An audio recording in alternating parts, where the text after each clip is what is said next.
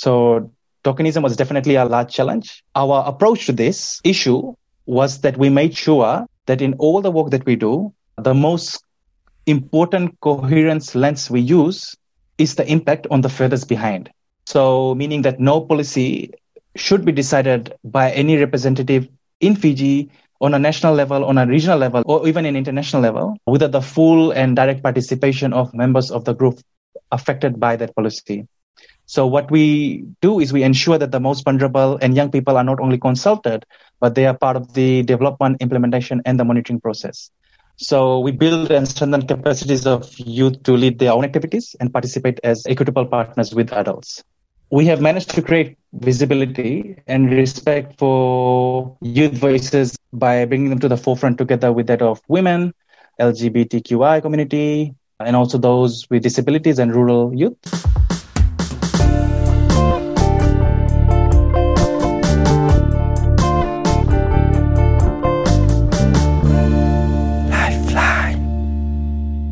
Hello everyone, my name is Din Long and welcome to the podcast Lifeline. In this podcast, I will interview people who are having a positive impact in their community and have a strong message that deserves to be shared. We will dive deeper into their journey becoming a change maker, and hopefully you can take away some insights for your own journey. And please do subscribe to Lifeline on YouTube, Apple Podcast or any platform that you are using. And also you can share this episode with your friends if you like it. It's really what helps me the most. In today's episode, you will be meeting Raid, who is known as the plastic guy in Fiji for all the impact that he's having with Precious Plastic Fiji, the social enterprise that he co-founded. He's also a youth advocate with the Alliance for Future Generations, a climate activist with 350.org Fiji, and was a proud Fiji youth representative for the COP24 in Poland.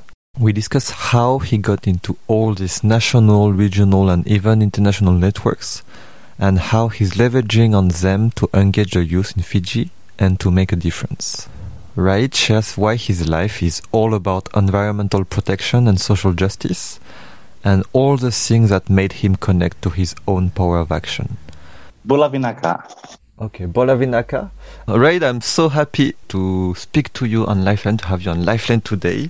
For the story, so I always remind a bit how I know the people. So for the story, we're sitting next to each other in the UNESCO building in Bangkok for the, the Asia Pacific Climate Week, for the panel of Peace Boat, and we're speaking about, I think, youth engagement and the SDGs. And yeah, we were sitting next to each other. Yes. You were the coolest guy in the room. Yeah, I hope so. You were the coolest guy. And yeah, no, then we met again in Guangzhou. So you went for this cool conference about youth and SDG again. And yeah, I've been following everything that you have done, that you are doing in Fiji and Pacific Islands. So yeah, I mean, we'll come back to this, but everything about climate, plastic waste, and your TED Talk, your podcast. I've stalked you a lot this week, everything I could find. So yeah, super happy to have you. And yeah, start like if you want to introduce yourself, anything that comes to your mind. Okay, Bula Vinaka to all the listeners. My name is Raid Roshanali, and I'm tuning in from the beautiful island of Fiji. I'm an environmental and youth activist, currently the national coordinator for Precious Plastic Fiji, volunteer at WWF Pacific. I'm a committee member at 350 Fiji as well, and a founding member of the Alliance for Future Generations Fiji. This is Fiji's biggest youth-led climate change and sustainable development movement. I work to mobilize, engage, empower, and inspire young people in becoming leaders of positive change. Cool, thank you, Raid. I think that's a super powerful way to introduce yourself. But before we come back to all this serious stuff, I wanted to ask you a random question I just thought about. How is there a way to recognize Fijian people? Like if you walk around in the street, is there a way to recognize people from Fiji? Because I think women, they have this flower, right? in the head? When you say Fijian people, because it's a common identity, it's a nationality. So even Fijians of Indian descent would be called Fijians here. But if you're referring to the indigenous people who are called the Itauke, then I suppose, yeah, I mean, a flower signifies their relationship status, or at least this is what I've been told. So if a female puts a flower on the right hand side, that means she's single. And if it's on the left hand side, that means she's married. But yeah, I mean, if you want to recognize a Fijian, the easiest way is to just see the Bula smile. Okay, so Fijian, they have a big smile. Big smile. Okay. Also, I think we have one common point, which is our names mean something like really awesome. Oh, wow. My name means Temple of the Dragon. Wow. Oh my goodness. That makes so much sense. and it's even better, right? It was leader. Yeah, enlightening leader. Okay, so now we have Temple of the Dragon and enlightening leader, so that's great. Cool. Yeah, no, I wanted, so I think it's I'm really impressed, with all the things that you've been doing with 350, with Alliance for Future Generation, with Precious Plastic and WWF. I was always wondering how do you how is your time divided between these four things? That's a good question. So when you're part of so many organizations, time management becomes fundamental. So because Precious Plastic Fiji is my own social enterprise, that's where my focus lies. And because I was one of the founding members for Alliance for Future Generations, I sort of divide my work between Precious Plastic and Alliance for Future Generations. But the good thing is that because I'm part of both of the organizations, I usually work in partnership with AFG, or somehow like leverage of the different networks that I'm part of. With regards to volunteerism with WWF Pacific, I'm not as much engaged at the moment, but I do support the organizing committee when they need support. So we were supposed to have this interview 2 days ago, but you had to, actually you went to do some emergency action, right? I spent 2 days in Ba. That's one of the rural towns in Fiji. And we were called because a family was in desperate need for food supplies, and another family was in desperate need for diapers, adult diapers, and like all of these like basic support items.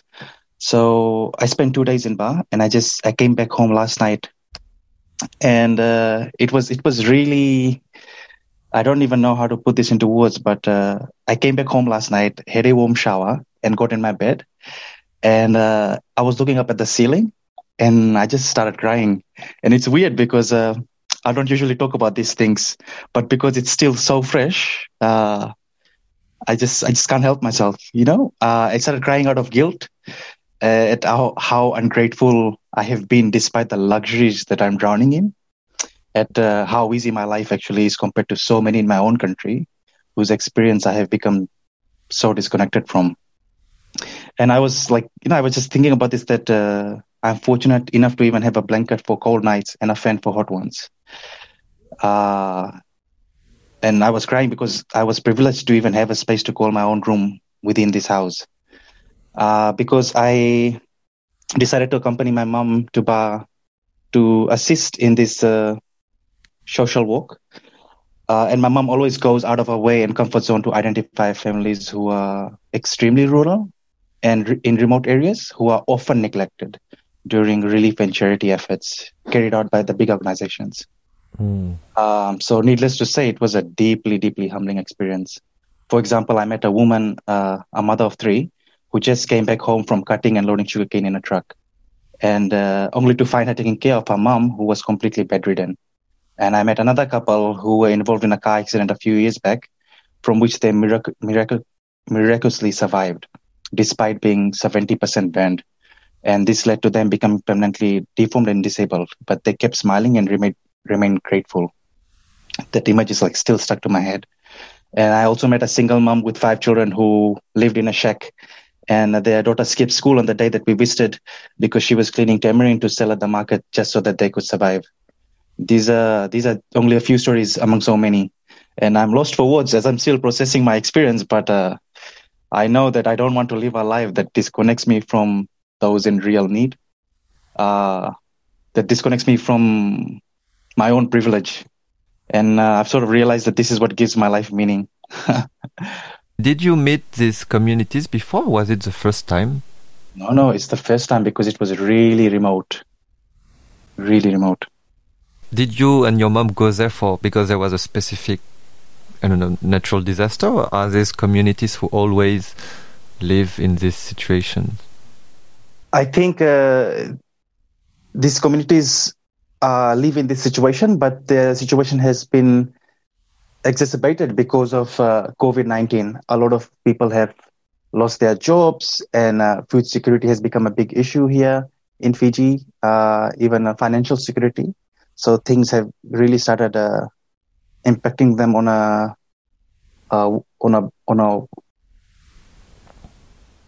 much detrimental level. I see. And okay, so you're still processing the information. Is it a feeling that, I guess it's the first time you have this kind of feeling, or this, would you say it's some sort of aha moment? Yeah, humbling moment. It's not the first time, but it's just that because I'm staying in an urban area, and then I work with all these big organizations, and we do a lot of groundwork in communities as well. But like when we engage within urban areas and urban cycles and the peri-urban areas, we sort of start forgetting and get disconnected from people who are like in extremely rural places and rural areas, and their lived reality. So this was for me, I think, a bit of a wake-up call. I do work with rural communities, but this was the first time to go this rural. Okay. Do you think there is even more rural than what you have seen yesterday? Oh yeah, definitely. The road kept going, so we will make more trips in future and assist more families with their needs. Did you grow up in the urban area? Yeah. So I ask that because one key moment of your life is this KFC chicken story when you were 10 years old. But it was also from your mom, right? And now you just shared something that also happened with your mom. So I feel like she was a really important part of you growing up. She still is. She still is a very important part. So KFC, the reason why that story had an impact on me was because my mom said something. She said that after she caught me littering, she asked me to collect my trash. And then she told me that if I don't respect the land will never respect me.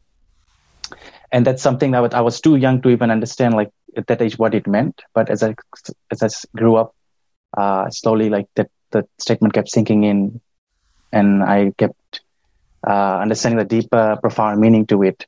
Because in Fiji, we call the land as vanua, and vanua doesn't just apply to land. Vanua is an all-encompassing term, which means land, its people, and its culture.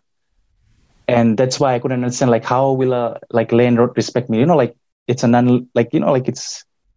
it's not a human being. Like, what does land have to do with respect?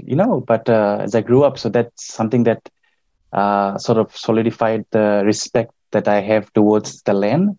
And when I say and the vanua incorporates the people and the culture, and that sort of ties in with karma. Like what you do is what you get back. After this sentence that marked you, would you be able to identify, around what age you were able to make sense of this sentence and why? Probably around So it's a gradual process. I don't think it was just like one point where like suddenly like, like, aha, it makes sense now.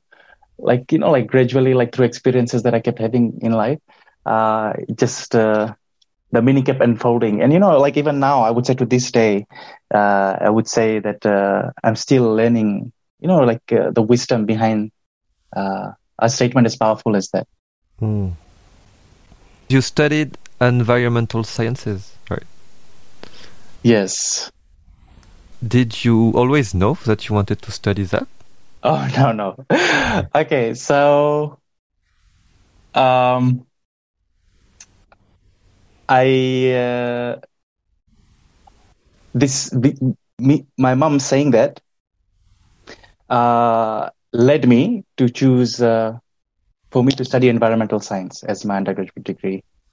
And as a result of that, I started to actively volunteer in a lot of environmental organizations. That's when I first joined WWF and participated in cleanup campaigns. And also started, I think that's when we started it, or in 2018, to set up the Alliance for Future Generations as well. And because I mean, a lot of people come for the cleanup campaigns, and nobody can doubt the efforts that they put in towards this regular activity. I always felt that such volunteer cleanups were not the best way to tackle plastic pollution, especially because it was still choking our rivers and our mangrove ecosystems, destroying beautiful beaches that we have here, and also impacting marine life. We, as part of Alliance for Future Generations, we would carry out monthly mangrove planting as well.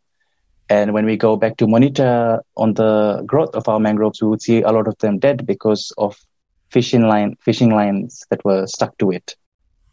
And these fishing lines are not necessarily the ones that are polluted by the people living here, but they are brought in through the tide from the Great Pacific Garbage Patch. And so that's how pollution keeps coming to our shores, even though we keep cleaning up the waste from our shorelines. And so this practice of addressing the symptom and not the cause kept bothering me, because the tide kept coming in and depositing more plastic cups, bottles, straws, bags, and fishing equipment. And what we essentially did was pick up plastic pollution from one area and then send to another area, which was a landfill, where it takes over 1,000 years for plastic to degrade. And this is what made me convinced that simple cleanup campaigns were not the answer. They were only a temporary solution. As a result of this, I read on many articles, and it made me convinced that there was no point in mopping the floor until we turn off the tap. And that's what led me to start up Precious Plastic Fiji. So, well, yeah, I really want to come back on that. But before, so you started uni at 18, I guess, around 18. Your volunteerism with WWF, it was during the same period? Yes. Okay, so it's WWF. It's like your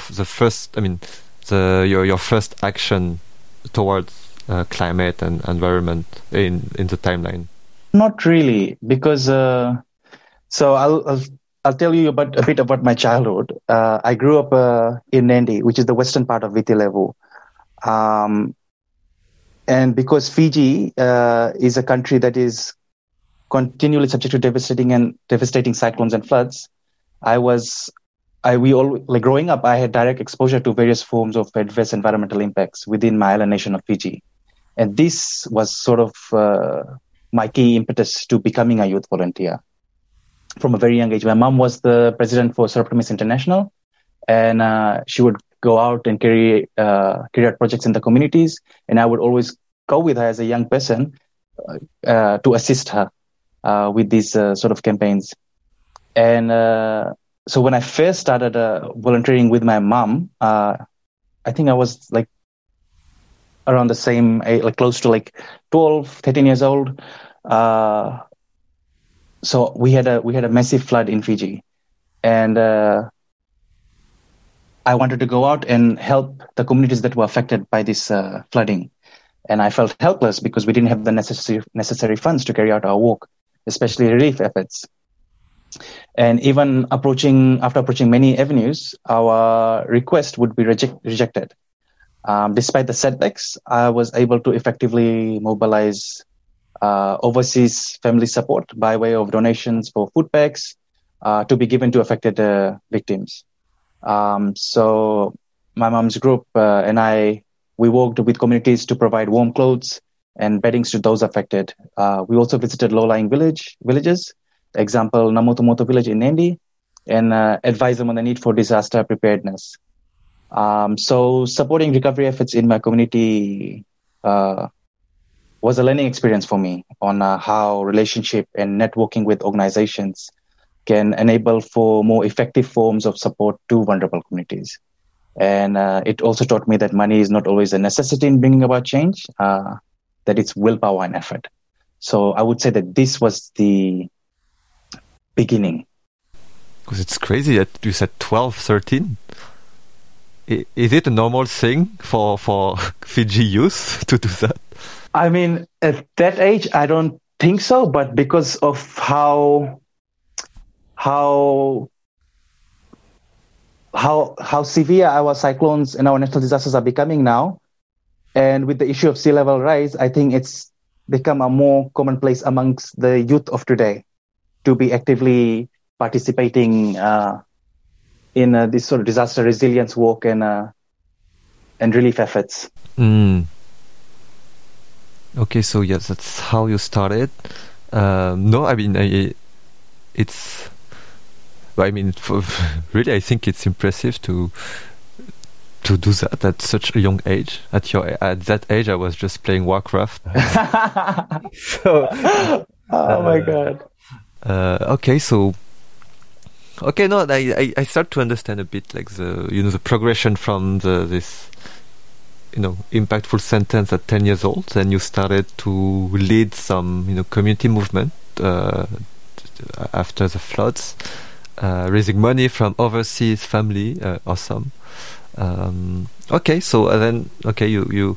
went to uni, studied environmental sciences, started to volunteer for WWF, and while you were doing the beach cleanups, were you you said you had a feeling, okay, we are just doing an action on the symptoms but not on the root cause? Were you the only one to think that way? I mean, even if people if I shared this with my friends, they would agree, but they didn't think that they had the capacity to do something more as young people. They felt so unempowered to do something more. But then I couldn't engage any further with doing something because I told you that I went online, I was reading up on solutions and how we can address this problem. And then that's when I introduced this idea to my friends, and some of them came on board.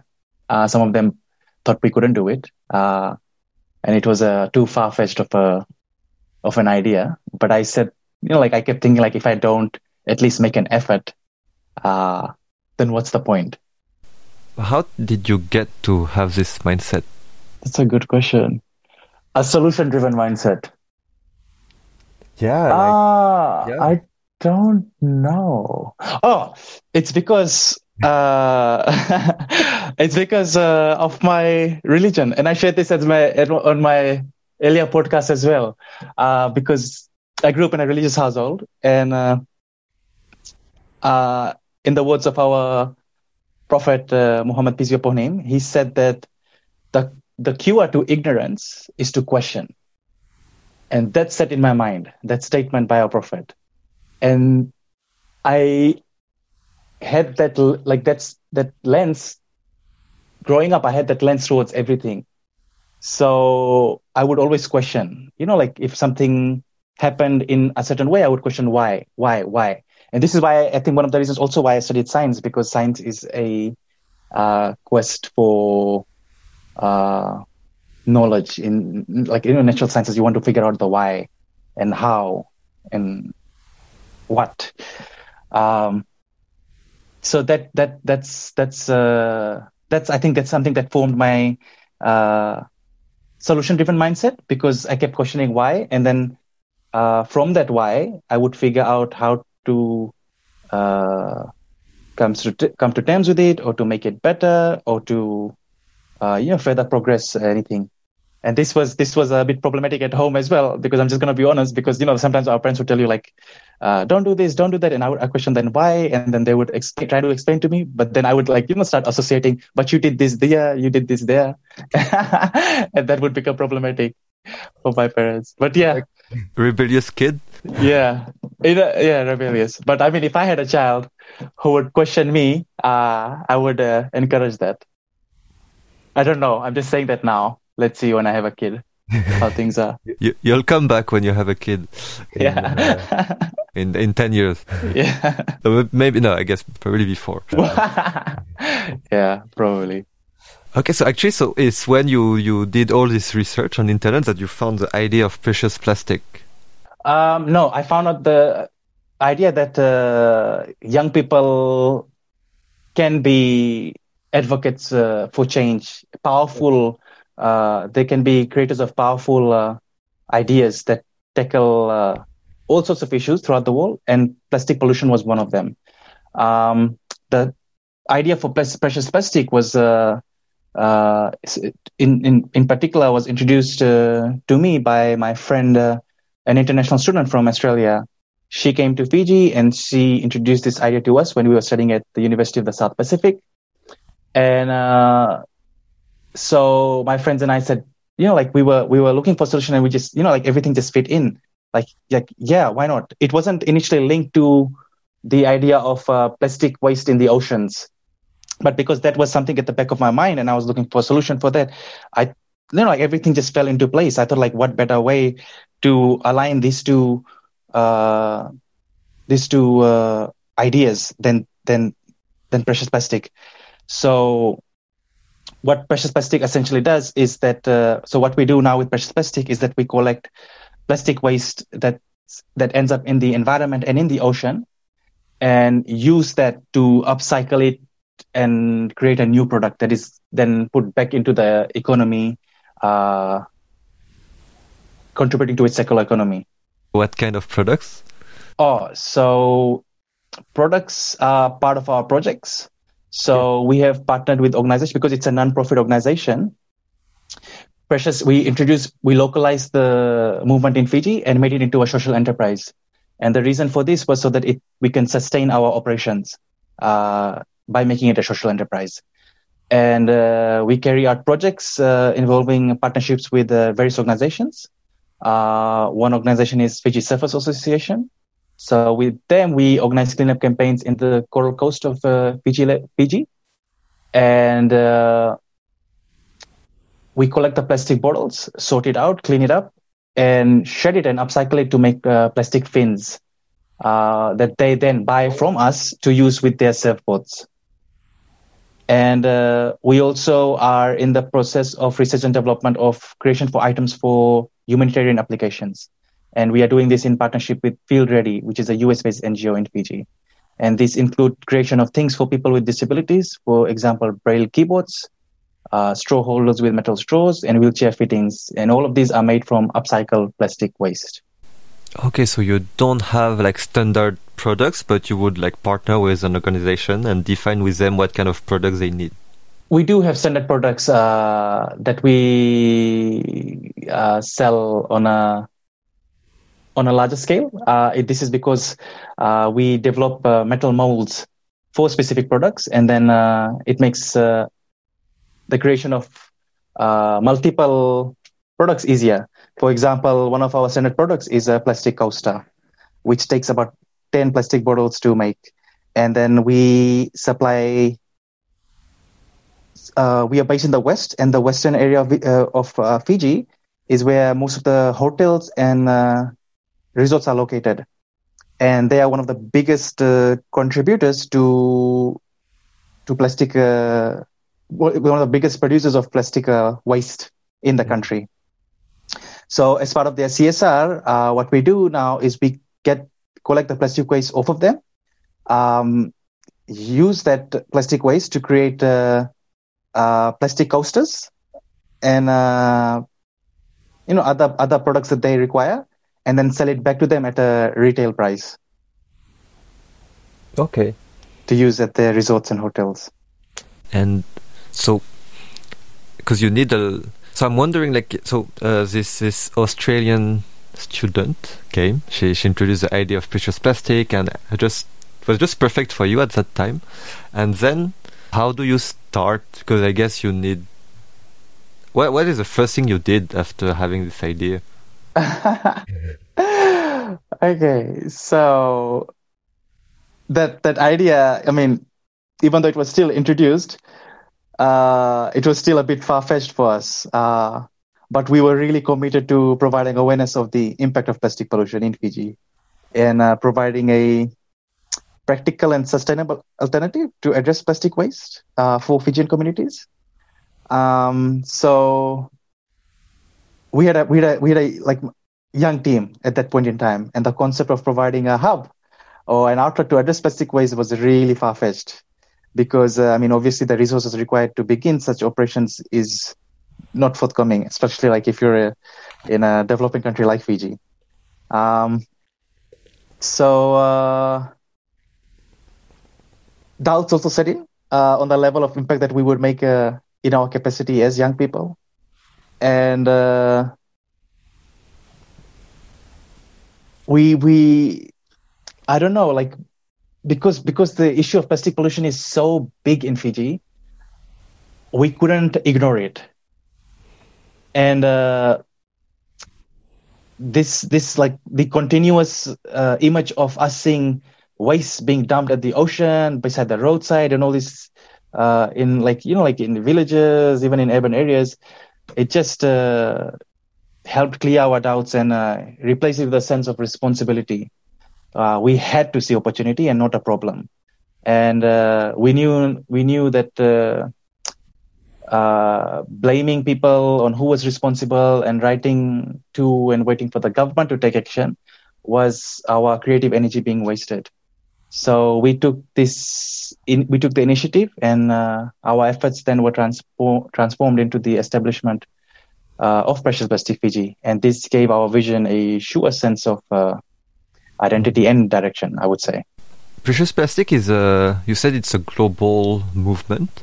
Do you also get support from other precious plastic hubs? Yes. We are connected. All the precious plastic hubs throughout the world are connected via their online, online page. So we can collaborate, we can ask for help. There are precious plastic groups, precious plastic groups in different parts of the world, which are more well established than us, who are already developing a lot of new and innovative type of products via the molds that they have. So, and we have created a precious plastic market as well online. So in the market space, all the precious plastic organizations, if they have created a metal mold which is perfect for a particular item, they sell it at the marketplace, and then different precious plastic hubs from around the world are able to buy those metal molds, which will make our work easier instead of us creating it locally, and then using that to make new products using the plastic. Okay, so we have a really big collaborative space online. Everyone could could start a precious plastic hub, right? Yes, anywhere you can. Any city of the world, anywhere on the globe, you can start Precious Plastic. It's an open source platform. So you can even build the machines that are needed to upcycle plastic wherever you're located, just as long as you find the necessary equipment to build those machines. In Fiji, we could build one machine, but the problem with the other machine, a shredder, was that we required metal teeth. That is sharp metal teeth that is used for grinding, and then we had to order that online because we couldn't source that locally. Okay, so there are open source I don't know how to say that in English, but open source plans, and you can make your own machines. But they also sell machines that either Hub managed to create, but then you guys decided to turn it into a social enterprise locally. Yes, to make it to sustain our work because it's a non-profit. So we had to sustain our work one way or the other, and this worked out perfectly. How old were you when it started? I was 24 years old when it started. Okay. And is precious plastic, because you had this frustration with WWF, is it gone with the work that you are doing with precious plastic? Yes. So one of the great things that we are able to do by setting up a hub in Fiji is provide a platform for all the organizations that carry out cleanup campaigns to then sort out the plastic waste and then supply it to us where we upcycle plastic waste. So this works out really well in terms of sustainability of the work. Okay. And also, before we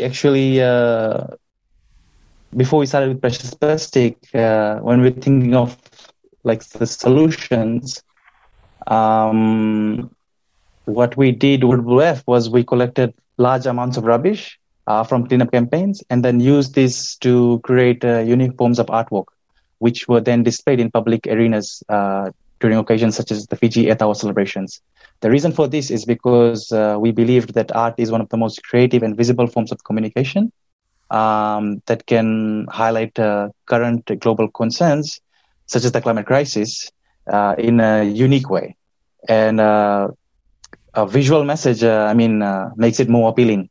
And we also believe that this, in turn, has a stronger cognitive impact in changing mindsets as compared to complex data or information which may often get ignored.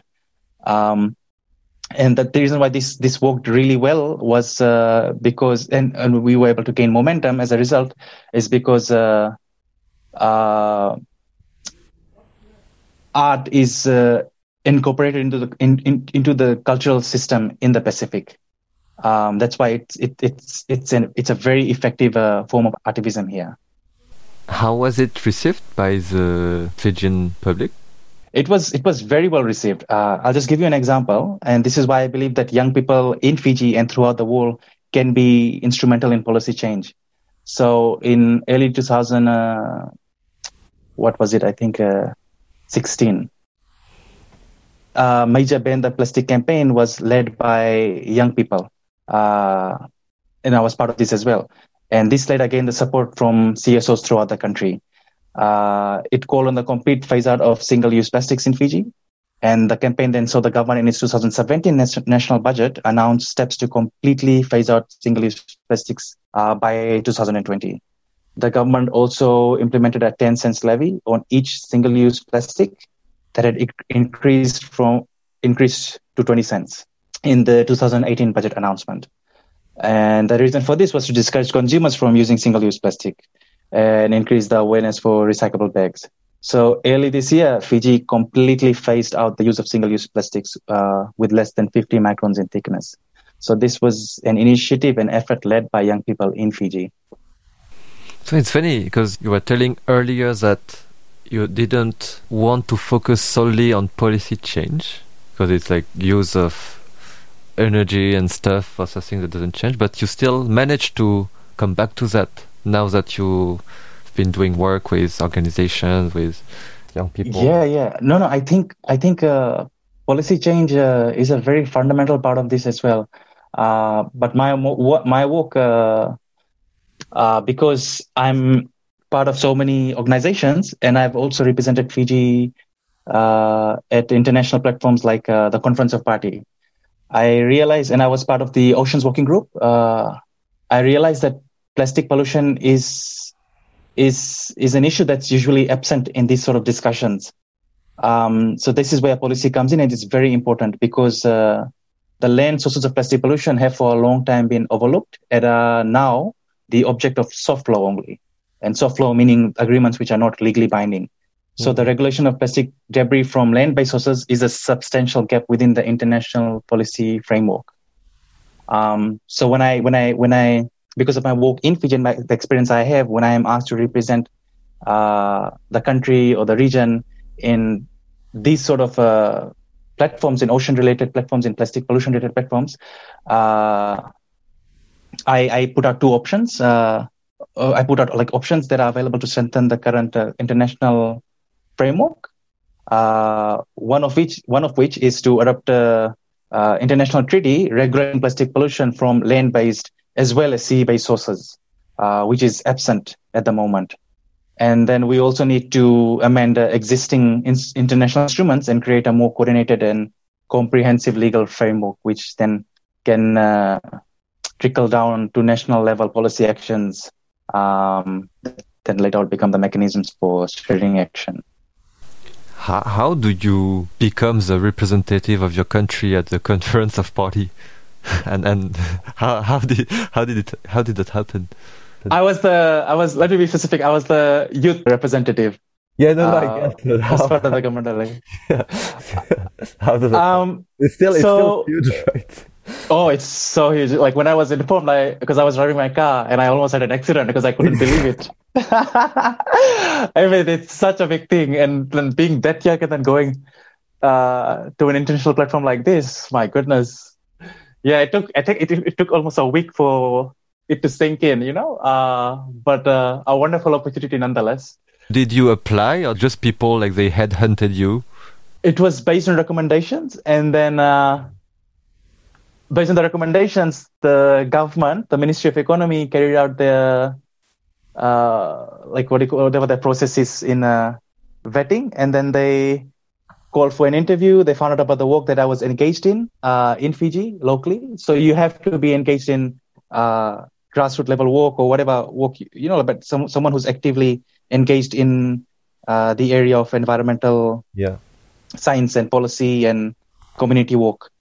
And so they thought that I would be the best fit to be the youth rep from this country. It was for which COP? It was for COP24 and the COP24 and COE 14, which is the Conference of Youth, 14th Conference of Youth. Oh, so 2 years ago. Right? Yeah, 2 years ago. Where was it? Poland, Katowice. Oh. Okay, so you go to the COP, and then what do you need to do there? Oh my goodness. I wish I was... I wish I was had a pre-COP training where I understood the different articles and the processes and all that, because when I went to COP, I felt completely lost. So on my way there, on the flight, I was reading on all the regional policies in Fiji because I knew that I was part of the oceans team. So I was reading up all the oceans-related policy and the regional frameworks and the gaps and the national adaptation plans, and just to update myself on the policies that are relevant. Homework. Yeah. But then when I went to COP, it just felt like a completely different area. It can be really intimidating, especially for someone coming from the South Pacific, like a young person from growing up on the islands. Suddenly you're in between this international conference between so many countries and decisions which impact us on an individual level. And then I was reading all these, it's extremely jargon heavy. These arenas are extremely jargon heavy. So then I would be told Substra session is taking place on this date and this time, you have to be there. And I was so many things would be bombarded towards me, and I would what's Substra? And then I had to quickly Google what Substra meant, which means the subsidiary body for scientific and technological advice. And then I had to keep writing it on my notebook, little notebook I had. And by the end of first week, my notebook was full. So I had to get another notebook. But all in all, I think it was a really, how do I say this? It was a really constructive trip. It built my confidence because I met young people from all over the world who were extremely inspiring. I met some young kids even from Africa, and the way they spoke, younger than me, but they've accomplished so much in their own country and carried out big processes. I met the I saw that the minister for youth from Malaysia is actually a young person. I think he is the same age as us, and he's a minister in a country like Malaysia. So like all of this, like getting to know, meeting these sort of people, like really was a boost, confidence booster. And then this also gave impetus for me to come back to my country and to do the work that I do now, because it just went to show that nothing is impossible. I think we limit ourselves in our own mind before we limit our own selves before anything else does. So yeah, it's a space really conducive to growing if you're willing to learn. What were you supposed to do at the COP? So you attend all the sessions. Are you there to learn and get inspired from all the young people, or do you have a role? No. That was not the purpose to get inspired. That's a side. The purpose, the main goal of COP24 was to adopt a package implementing the rules for the Paris Agreement, which was called the Katowice Rulebook. So my purpose there was to support the other government officials in terms of highlighting points from the regional and the national legislations and the adaptations plan. And I went there as a support person for the government. But then at the same time, I was also tasked to represent the country in all the youth spaces and youth sessions that were taking place. And because of this, I joined Yango, which was the official youth constituency of the UNFCCC. And then when I joined Yango, then I took part in a lot of sessions as well and represented the country in different panel sessions that they organized. As I did at APCW, I think, I did. I organized. I was part of 3 panels organized by Yango at APCW, where we first met. Oh, really?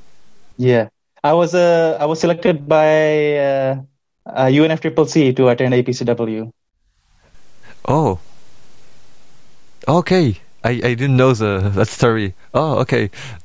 Oh, I mean, it's funny. It's I'm interviewing Hita from Yango. Yeah. Hita and I are good friends. Okay, yeah. So she'll be the next guest after you. Oh my god! Oh my goodness! These people are. I look up to them. So I'm wondering if this was a good choice for you to get me on board. I don't think I'm at their level at all. No, you are. Okay, yeah. Okay, so you went to Poland. Basically, you represent the youth voice and also, Fiji at the same time. So that's quite huge. And COP and COI, where it happened at the same time? COI took place a week before COP started. Okay, so you mentioned that you were one of the founding members of the Alliance for Future Generations also. So this happened after Precious Plastic? This happened at the same time as Precious Plastic, not after. Because difficult. Yeah, the reason is it's not difficult. It's just that, I don't know, like it was like a time where young people just started, we just started empowering ourselves with the solutions. And I wanted to be part of this, this part of this movement that makes a difference. And we did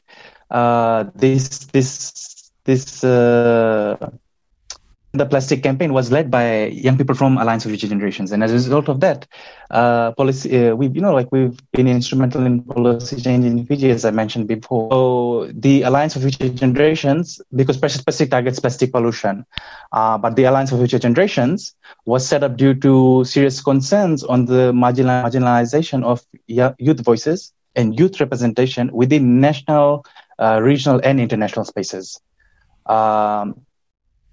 We face in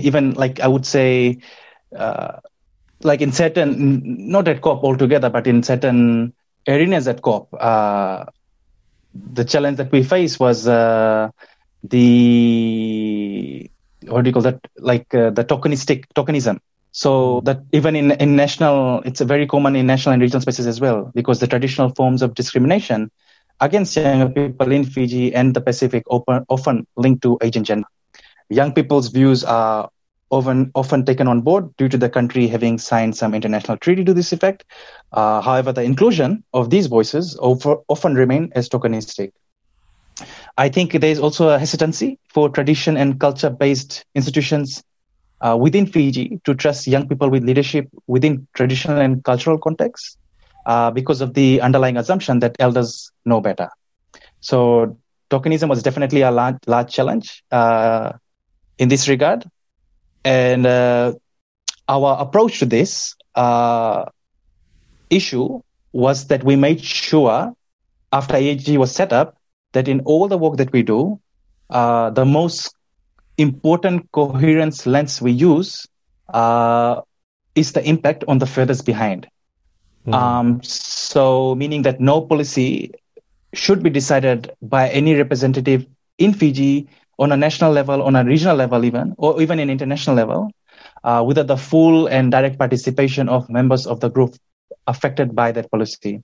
So what we do is we ensure that the most vulnerable and young people are not only consulted, but they are part of the development, implementation, and the monitoring process. Just give you an example, like recently we organized a human rights and climate change workshop as equal partners with the Office of the United Nations High Commissioner for Human Rights in Fiji. And we did this, we were part of the development, implementation, and also a part of the monitoring process for this workshop. So we build and strengthen capacities of youth to lead their own activities and participate as equitable partners with adults. This is the work that we do AFG. We have managed to create visibility and respect for youth voices by bringing them to the forefront together with that of women, LGBTQI community, and also those with disabilities and rural youth. And I think, like in terms of the work that we've carried out, my team and I have consistently undertaken various education and awareness social activities, such as coastal mangrove planting. I think we've planted close to 50,000 mangroves to date around Fiji.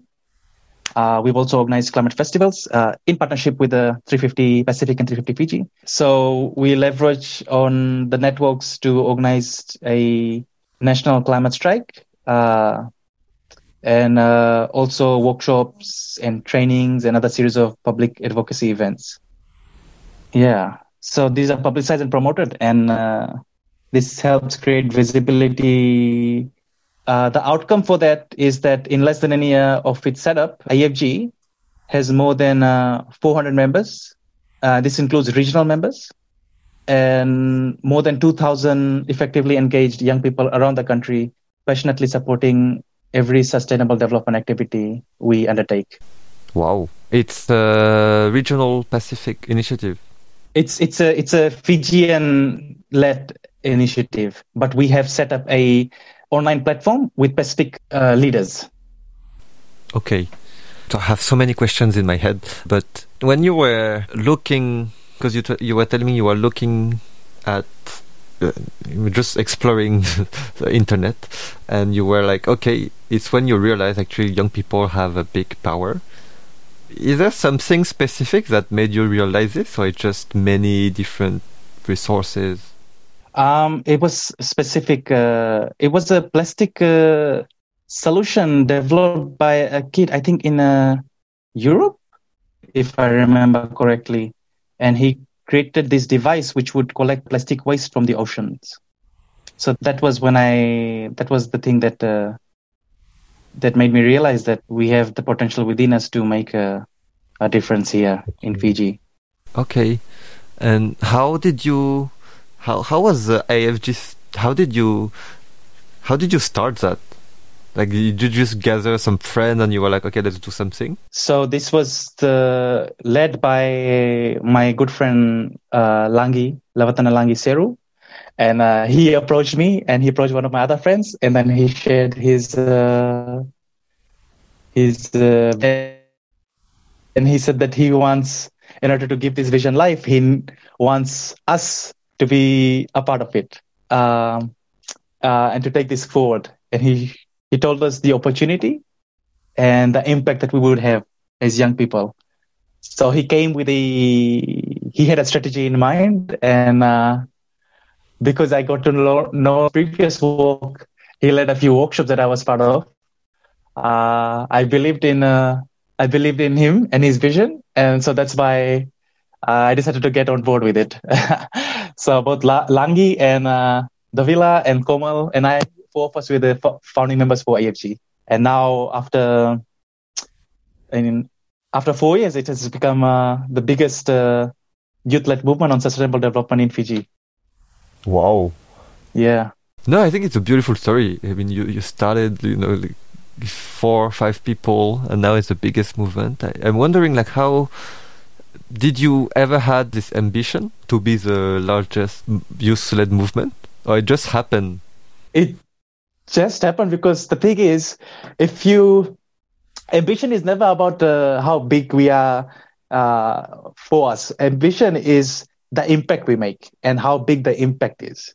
That's where our ambitions lie. And because we started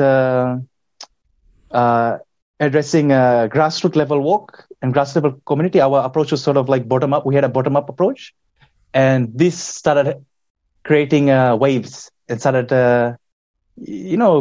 making an impact nationally around the country.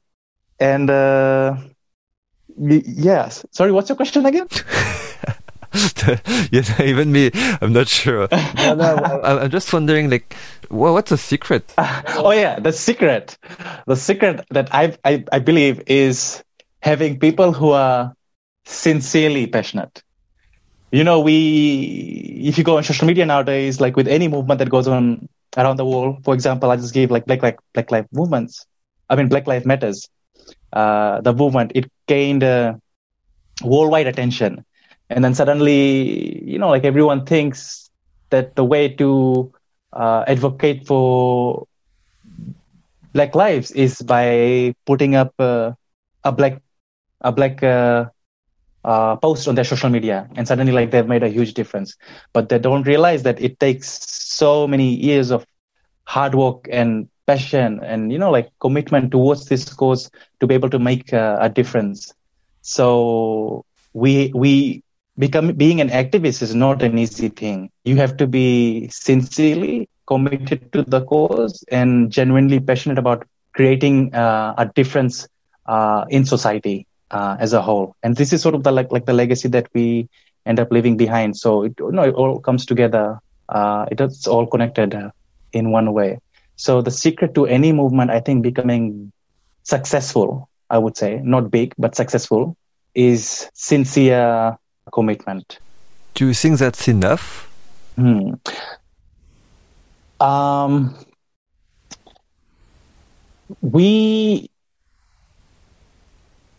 It's enough to start.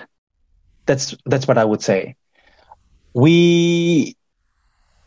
AFG has, to this date, never, Alliance Future Generations, we haven't received any funding, but we still managed to become so big and create such a large impact. And the reason for this is because we work in partnerships with different organizations, where their objectives align with our strategic plan. But with Precious Plastic Fiji, in order to make this into a reality, because we needed to create machines, set up a hub, we had to apply for funds to make it happen. So I think it's a very subjective, I think, in different scenarios, because in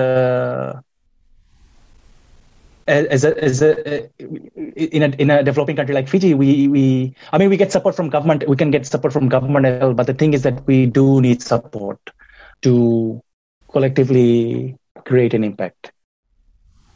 Yeah, so commitment and passion, but by engaging other people to the cause, by engaging 400 New volunteers to the cause. Okay. And in the other podcast, what I found interesting is that one of the first things you said is that you said I'm an introvert. But that's really one of the first thing you said.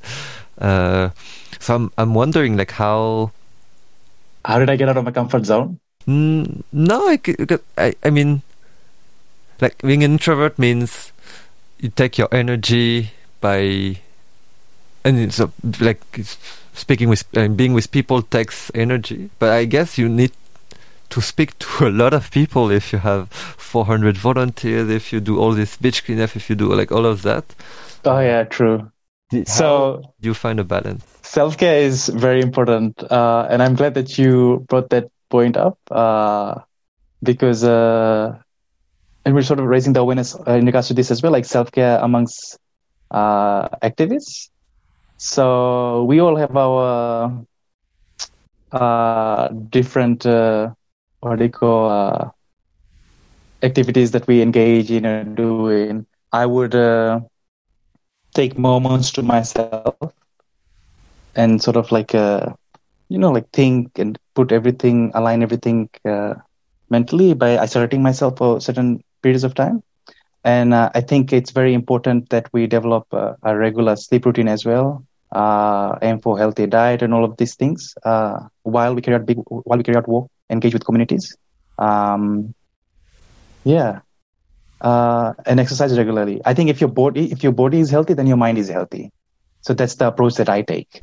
Do you do something specific to reflect? I meditate. Awkward talking about it because yeah. Why is it awkward? I don't know. It's just because I'm an introvert. That's why. Okay, so meditation, good sleep, sports, good food, healthy diet. Right. Yeah, but I think as an introvert, I would also say that a mindful conversation, like we don't. I don't run away from all conversations. If a conversation is intriguing and mindful, then that sort of creates energy. Like for example, like right now, I feel very comfortable talking to you. So I don't feel like after this, I wouldn't feel drained as much. Okay. If that makes sense. When did you finish your university? I finished it in 2019. Okay, so you were having the Alliance, Precious Plastic, University.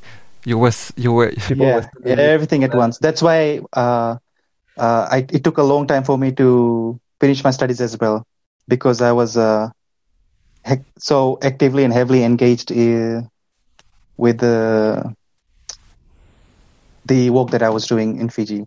But because it was meaningful to me, I didn't mind. And that's this work that I'm doing right now, and even before finishing my studies, sort of aligned with my my career goal. What is your career goal?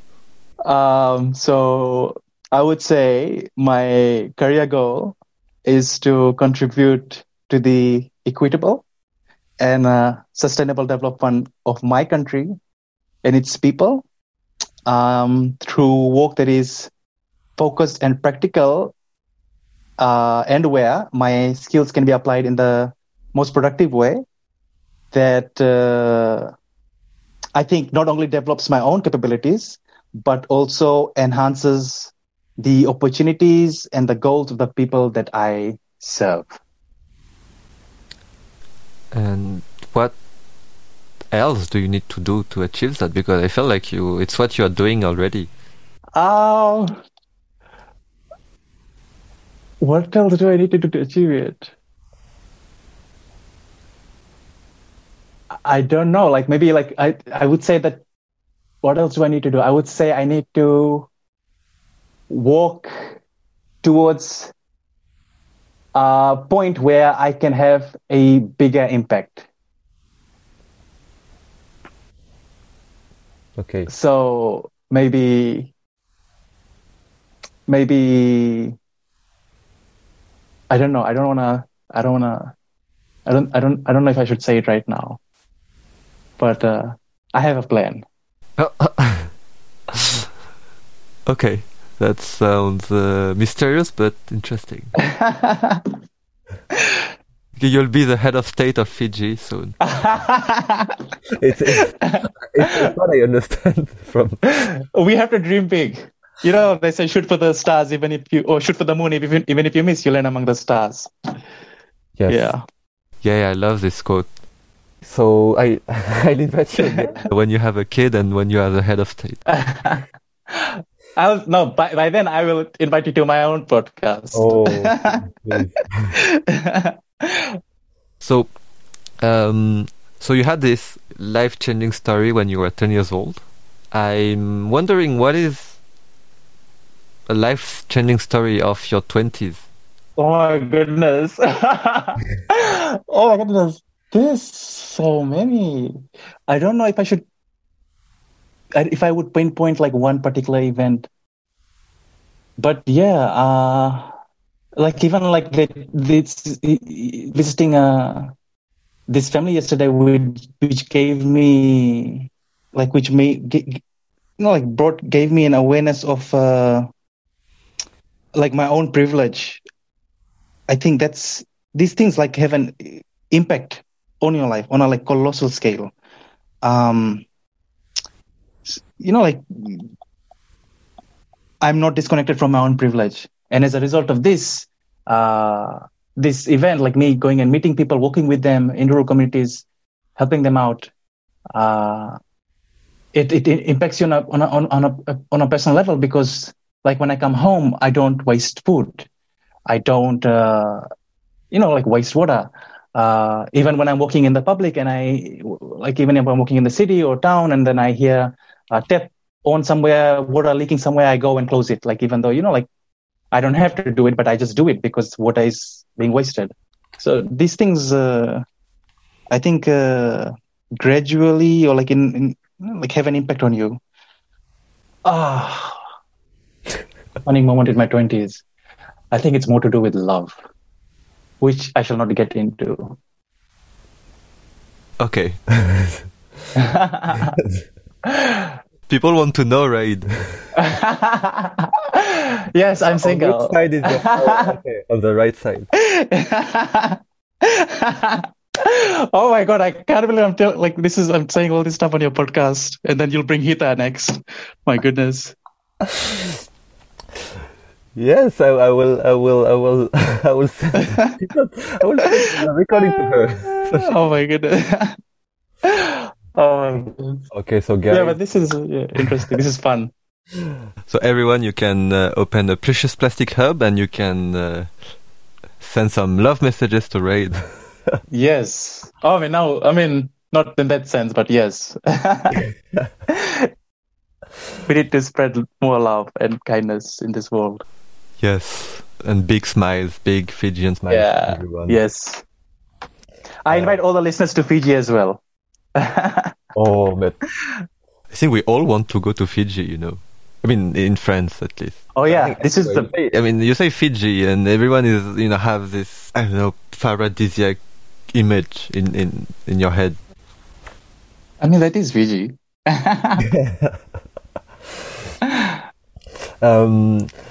So coming back on our topic before that. I feel like I've covered so much, like all the different organizations and what we do. Did you ever doubt, like, I cannot, I'm doing too many stuff, I'm gonna die, or I cannot, I'm not gonna be able to make a difference because climate change, plastic is so big? That's a really good question. With regards to doing a lot, I was doing that in the beginning, but then I started managing my time wisely, and as a result, I was part of volunteering for a lot of other organizations as well. But then I sort of came out of that, and then I was focusing on the organizations that I could have the biggest impact with. So that was Alliance for Future Generations and Precious Plastic. Even with WWF, as I mentioned before, I'm no longer actively volunteering. but I do support them whenever they need support. You asked about the size of the problem, eh? So it can get overwhelming, but if the tide is to be definitely turned, then everyone has to play a role in this walk. It relates to the future of not just, it relates to our own survival. It relates to the future of basically the future of the planet. So we have to play a part because there's no silver bullet and no single activity can turn like the clock. And this is something that I said in my TED talk as well, that the usual saying goes that it's never too late to start, but I say that it's never too early. I didn't read the book, but there is one book called Designing Your Life, which is about how to see your life as a design thinking process. So you always prototype things, actually. Like, if you do a job that you hate, it's okay. It's just an experiment, and you learn from that experiment, and you refine your job search, etc. And one sentence in this book is, it's never too late and it's never too early. That's great. What's the book called? Designing Your Life. Designing Your Life. Nice. Thanks for sharing that. Yeah, I think I thought about, because then you can use the two parts. And what else do you do which is not related to climate change or plastic waste? Okay, so I am also a committee member of 350 Fiji, which is the local node to the global 350.org movement. So we organized the climate festival in Fiji in relation to the global climate strikes that was led by Greta Thunberg. And we localized it in the sense of a festival because a protest is not... we feel like the way to have a bigger impact in the Pacific and its people is not through a protest, but through a festival where we incorporate arts as the means to advocate on the issue of sea level rise and climate change. And the most recent thing that we did with the 350 Fiji was that we set up a community fridge we set up Fiji's first community fridge in Suva. So this was our way of tackling food insecurity as a result of the coronavirus pandemic. And the entire community is what truly powers the community fridge and its purpose. So what we do is we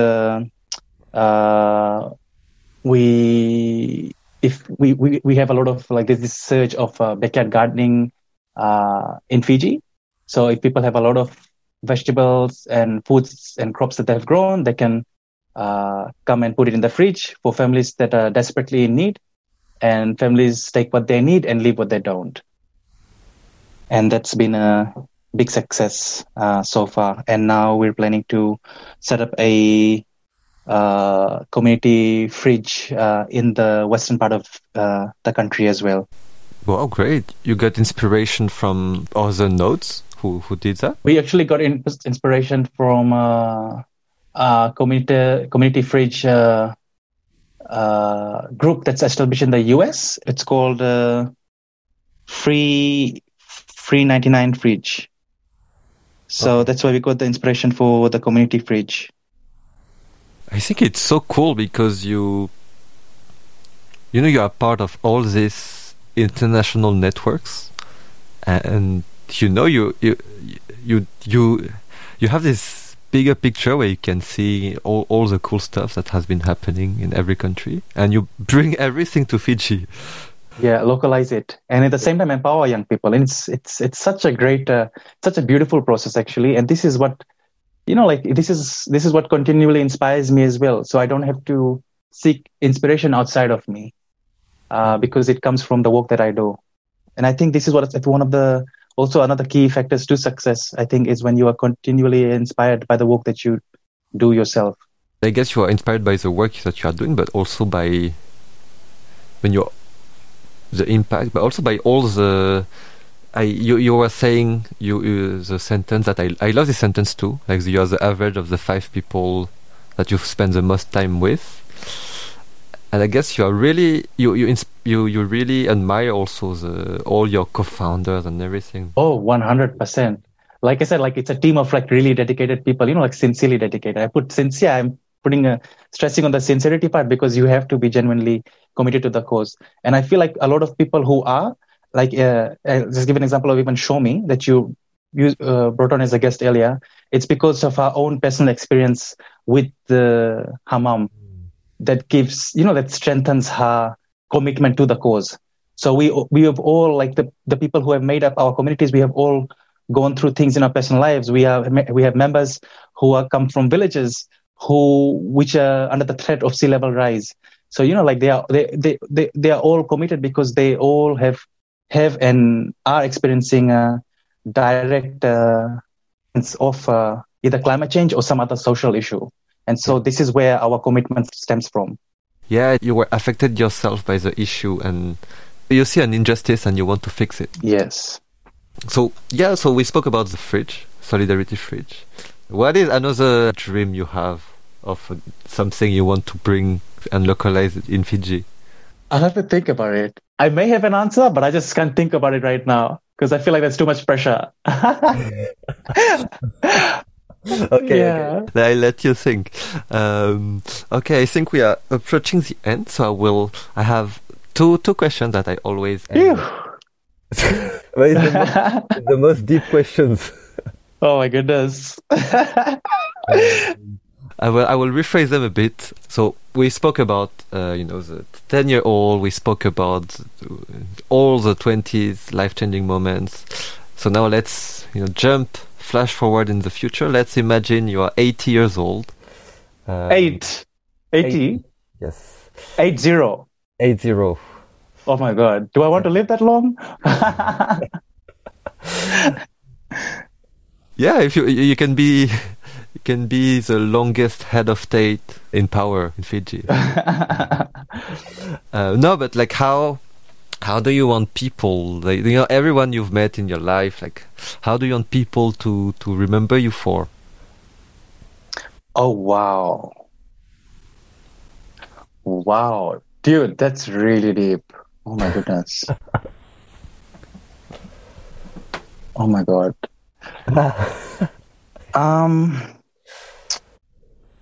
I don't know, like my answer might change in future, but at the moment, I think I would say that I have no desire or quest to do something special or spectacular so that I will be recognized or remembered for. That's not my, like, it sort of implies like I'm doing stuff to be remembered for, but I don't know if that's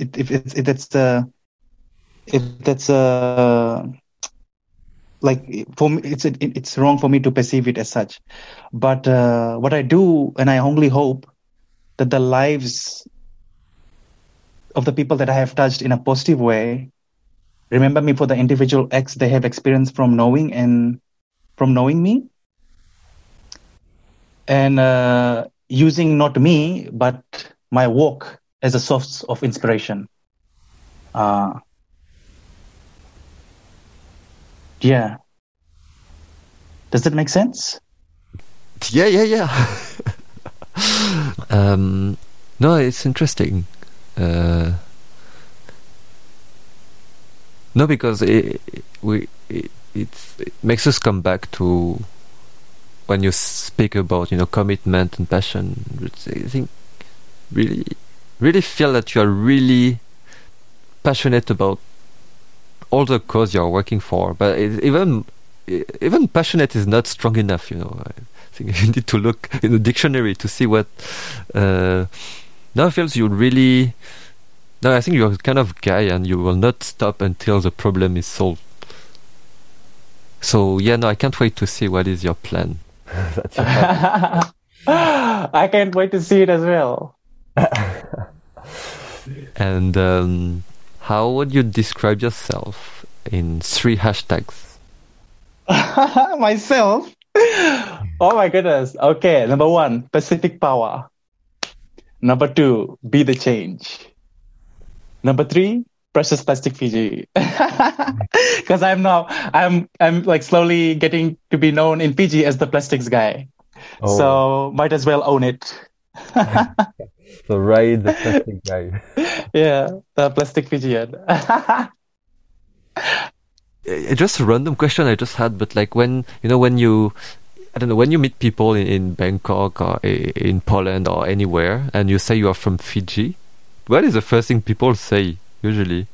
I think in international conferences they are aware of Fiji, like COP, because Fiji played a big role at COP23. So in that sense, they are aware of it. And it's surprising to me actually because like when I met Shomi for the first time, and then I introduced myself to Shomi, and she's like, "Oh yeah, I know Fiji. I've been to Fiji," and I was shocked. Like a lot of people, even Linka has been to Fiji, so people have been to Fiji. So yeah, but I mean, in other places like when I went to India, for example, no one knows where Fiji is. So you have to tell them, talk about New Zealand. They don't even know where New Zealand is. So then you have to talk about Australia, and they're like, Australia. So then you describe where Fiji is located. But then the same was in Poland. Like, like countries that are really far away don't really know where Fiji is on the map. So, okay, let me rephrase the previous question to, how would you want people to remember Fiji for, or to know Fiji for? As the country which saved the world. Okay, I think we can understand a bit your plan. Okay, nice. Okay. Wow. No, you save the Pacific, you save the world. So many countries in the Pacific, the existence is threatened by sea level rise. Yeah. So if we all work together and prevent these countries and the history of the people from drowning, we basically save the world, because it's an issue that affects all of us. Now in France, climate change is like, I felt like in France, not many people can relate to climate change, because we are fortunate that France is not a country which is too much exposed to the environmental impacts. Yes, terrible effects of climate change. And like Fiji and Pacific Islands, like what is, maybe that's why you are so, probably that's why you are so no, that's why you are so committed to this cause, right? Because you've been relating to this your whole life. It's, for you, it's unnatural not to think about it. Yes. You are, yeah. So for me, I was always interested in more social issues when it comes to poverty, quality education, but for some reason, I never really relate to environmental and climate issues. But the first time I got a shock was in Hong Kong, and it started with a plastic issue. I first realized how bad it was, and in Hong Kong there's 3 landfills which are going to be full soon. Just say my climate awareness was born a few years ago, and now I'm trying to catch up with everything. And I think the plastic issue is something that starts to be more mainstream, which is good. Yeah, you brought up a really important point. I understand, if a person faces poverty, if their day is spent on getting food or putting food on the table for their family, on people who are living below the poverty line, they are not bothered about climate change, a bigger issue like climate change, because their immediate needs supersede that of something that will something like climate change. But at the same time, these sort of social and environmental injustices, they overlap, and then they are exacerbated by different issues, for example, COVID-19. And so that's why I believe that there is no climate justice without racial justice, without economic justice. So all of these things, they intersect and disproportionately affect certain communities. Is that something you always knew? I don't. No, I would say no. Not something that I always knew. Yeah, something you realized after Yeah. your experiences. Yeah. I asked you a question earlier. I forgot what it was. I just remember that you needed to think about it. What was it again? I don't want to remember. Because I don't think I can answer it. Oh my God, what was the question? It's okay. Yeah. Okay. Well, no, they can wait 10 years when you come back for the second episode. Cool. Just to end, where can people contact you if they want to reach out to you? Is there any way people can support you? Can people contact you where? Okay. So you can follow us on social media. We're on Facebook, LinkedIn, and Instagram. You can follow us at Alliance for Future Generations Fiji and Precious Plastic Fiji, and also 350 Fiji. You can email us for collaborations, join our team via the link on our Facebook page. And if you want to donate to our cause and support us, we have the link on our website, which is currently being set up. Cool. I'll put all the links in the episode note. I'll put your TED Talk, the other podcast. Yeah. Oh my goodness. Raid is single, so and inviting everyone to Fiji. Oh my God. Cool. No, thank you so much, Raid. It was a great conversation. No, thank you, man. I think you're a great host. I felt really comfortable. Yeah. And thank you for doing this. Like I mentioned to you before, before you started recording, that you are documenting a part of history. So this is really beautiful. And thank you. I feel honored to be invited as a guest to the Lifeline podcast. Thank you so much for listening to the amazing story of Raid. Do reach out to him if you enjoy this episode or if you even plan to go to Fiji someday. Of course, please do share this episode with your friends. That's the best way to support Lifeline podcast. See you next time.